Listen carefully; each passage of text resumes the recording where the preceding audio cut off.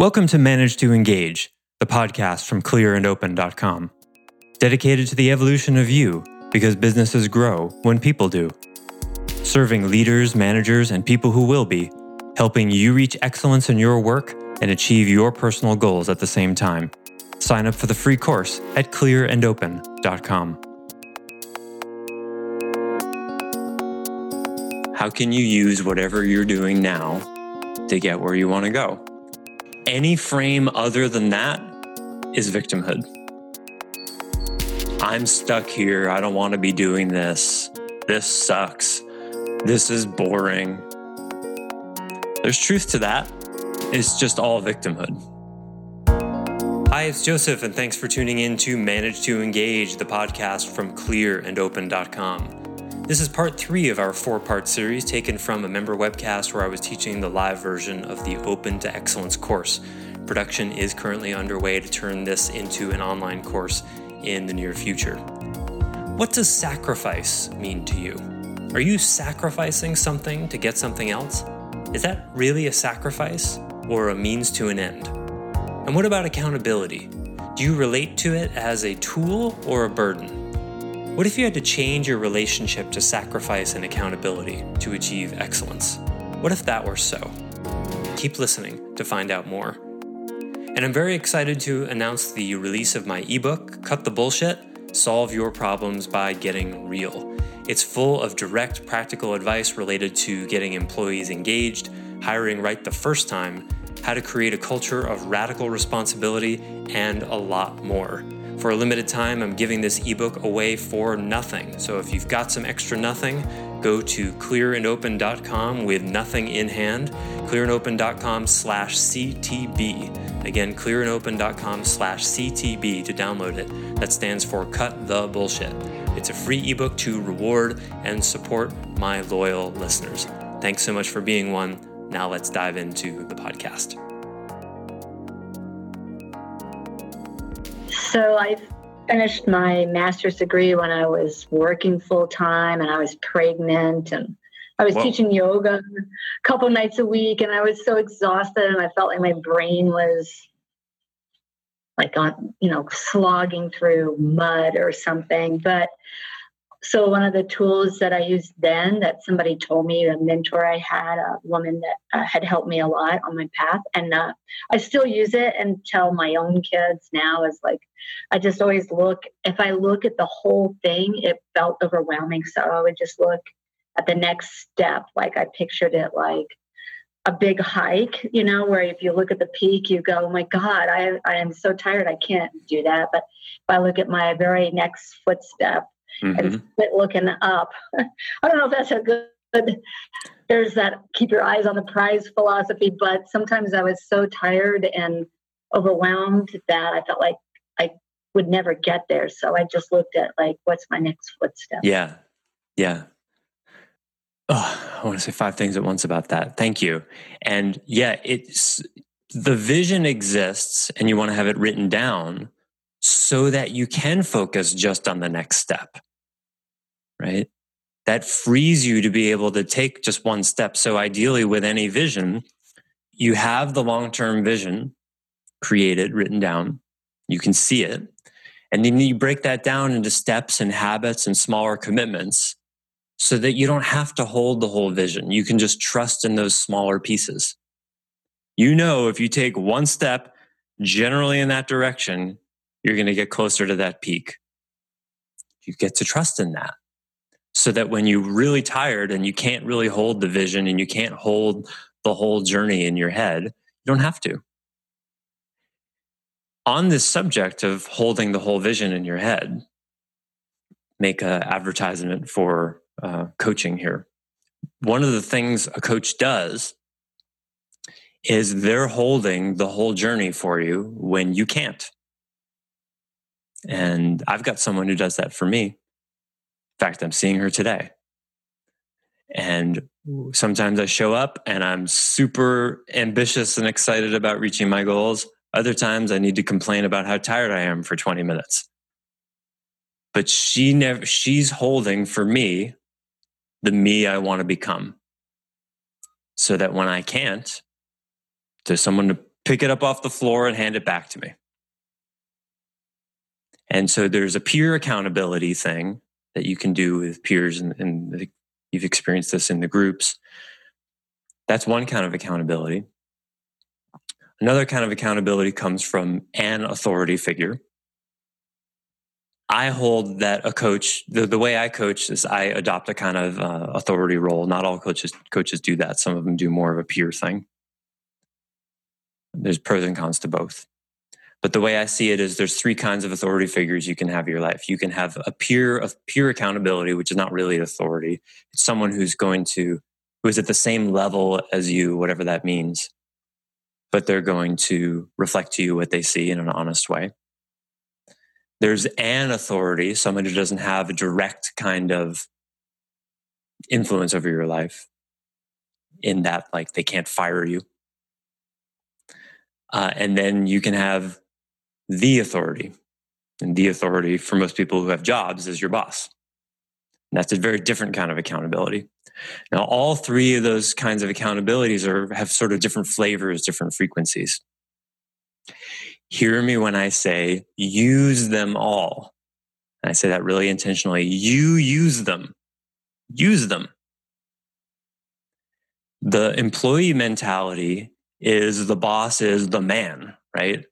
And you're supposed to sacrifice your needs for the company and trade half of your working hours to do something that you don't really want to do, to serve something that you don't really care about. That's the employee mentality. That's the slave mentality. That's what our economy has been built on since the dawn of civilization. That the rich, powerful people get the people who have less means to do what they don't want to do stuff for them. That's how that works. This is the revolution of healthy self-interest in the workplace means that not only should you as an employee not want to do that, but bosses shouldn't stand for it. A good boss refuses to accept the sacrifice of an employee, doesn't want them to do things that they don't see as being in their self-interest. Why? Because they know they'll never get full engagement that way. Even that's self-interested. See how subtle that is? The manager cares so much about their success, the success of the company, and the success of the individual, that they refuse to let the employee sacrifice themselves, holding a higher bar. And that's another doorway into excellent self-interest. Because the I don't wanna misses how the thing is actually in one's individual best interest. So it's a call to reconnect to that. Ed? So you said it twice, and it sounded clear the second time. I still don't get it. So I think I get the context, but I'm still about using the authority. About the employee shouldn't sacrifice, or I guess both sides of it. So I guess I'm still not exactly following. Well, I appreciate it. I skipped a lot of steps, sort of assuming people could bring forward things I've talked about in the past, I think. So there's no such thing as sacrifice. You know what the original meaning of sacrifice was, where that came from? Anthropologically. I love that word, anthropologically. It's fun to say. You know where that came from? What the original sacrifices were? Humans into volcanoes to appease the gods? Yeah. So let's look at that one, right? Killing a sheep and asking the god for it to rain or whatever. It's a quid pro quo. I'm going to give up this thing and I want this in return. That's not a sacrifice the way we think of it today. That's a deal. Right? That's a deal. That's an assumptive deal. You're assuming if you give this thing, you're going to get something in return. Yeah. So there's a little bit of risk in it, in that there's some trust or faith or whatever you want to call it. It's not like you're buying a banana, right? And you see the banana right in front of you. But it's not like I'm giving up this thing and I'm just doing it because you're awesome. I want something. But somewhere along the way, on my list of things I'll probably never get around to researching, I want to know when sacrifice started meaning pure selfless altruism with no expectation of return. You hear this from parents all the time. I've sacrificed my career to have to raise this child. What? You chose to have the child. You didn't sacrifice anything. You chose. You know what that does to a child? Now the child has to carry the parents' lack of goal realization as a form of guilt. Now it's their fault. After all I've done for you, I raised you. That's what you're supposed to do. You had a child. You couldn't extrapolate. Like, what did you think they were going to be, like a teddy bear? I'm sorry. I'm sorry you didn't realize that it was a 24-hour-a-day job for the first 5 years and then an 18-hour-a-day job for another 10 years. Do you know why I'll never have children? Because I get it. Because I can extrapolate from incomplete information. I look around and go, wow, they sure need a lot of attention. I don't see myself becoming a great guitarist and having a child at the same time. I'm choosing. I don't know why this is so difficult. I barely have time to pick up my guitar now. I just don't get that. Just choose. That's fine. If you want to have a child, fine. You're going to sacrifice some things, which means you're going to have to make some different choices. I mean, does this have to be taught in school? I guess it does. We need, in math, let's, forget trigonometry. Let's teach people how many hours a week it takes to raise a child. It seems like promoting how much you sacrifice has some kind of weird social benefit, Balloons fall from the ceiling. No. That was awesome, Sam. Yes, that's overwhelm, right? Look at me. I'm an altruistic, valiant parent. I'm taking care of. That's what you're supposed to do. You chose to have it. Now you got to spend the hundreds of thousands of dollars and hundreds of thousands of hours to do a good job with it. And you think you should get a medal for that? Well, in one way you should. It's probably the hardest thing in the world to do. But you chose to do it. And you didn't have to, No, it's like one of my best friends is vegan. And when she first went vegan, I told her, you know what? Scientists have concluded it's totally possible to become vegan and not tell anybody about it. Oh my God, I almost snarfed. Oh my God, that's so good. That's the funniest thing I've heard this week.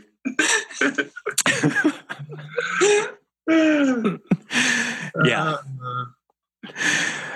Yeah. Yeah, that. Exactly. So this idea of that sacrifice is a thing, that someone has done something. It's connected to this idea that selflessness is somehow a good thing. That while I'm going to work, I'm going to my job, and I hate my job, but I gotta support my family. I gotta pay the bills. All right, you hate your job. Well, is there anything you like about it? What is that for you? And even if you want to be doing something completely different, you've heard me talk about this before. What can you be doing to get better at that thing? How can you use your job to become the you want to become? Now, tying back to what I was talking about before with the 3 authorities, part of how you can use your job to become the you want to become, or do the thing you want to do, have the thing you want to have, is to use these 3 authority dynamics. Use your peers, use your boss, and use some other authority who's, maybe another member of the management team, or a coach you have, or a therapist you have, or whatever. Use that. My biggest dream one day is to have what I call the University of What Matters.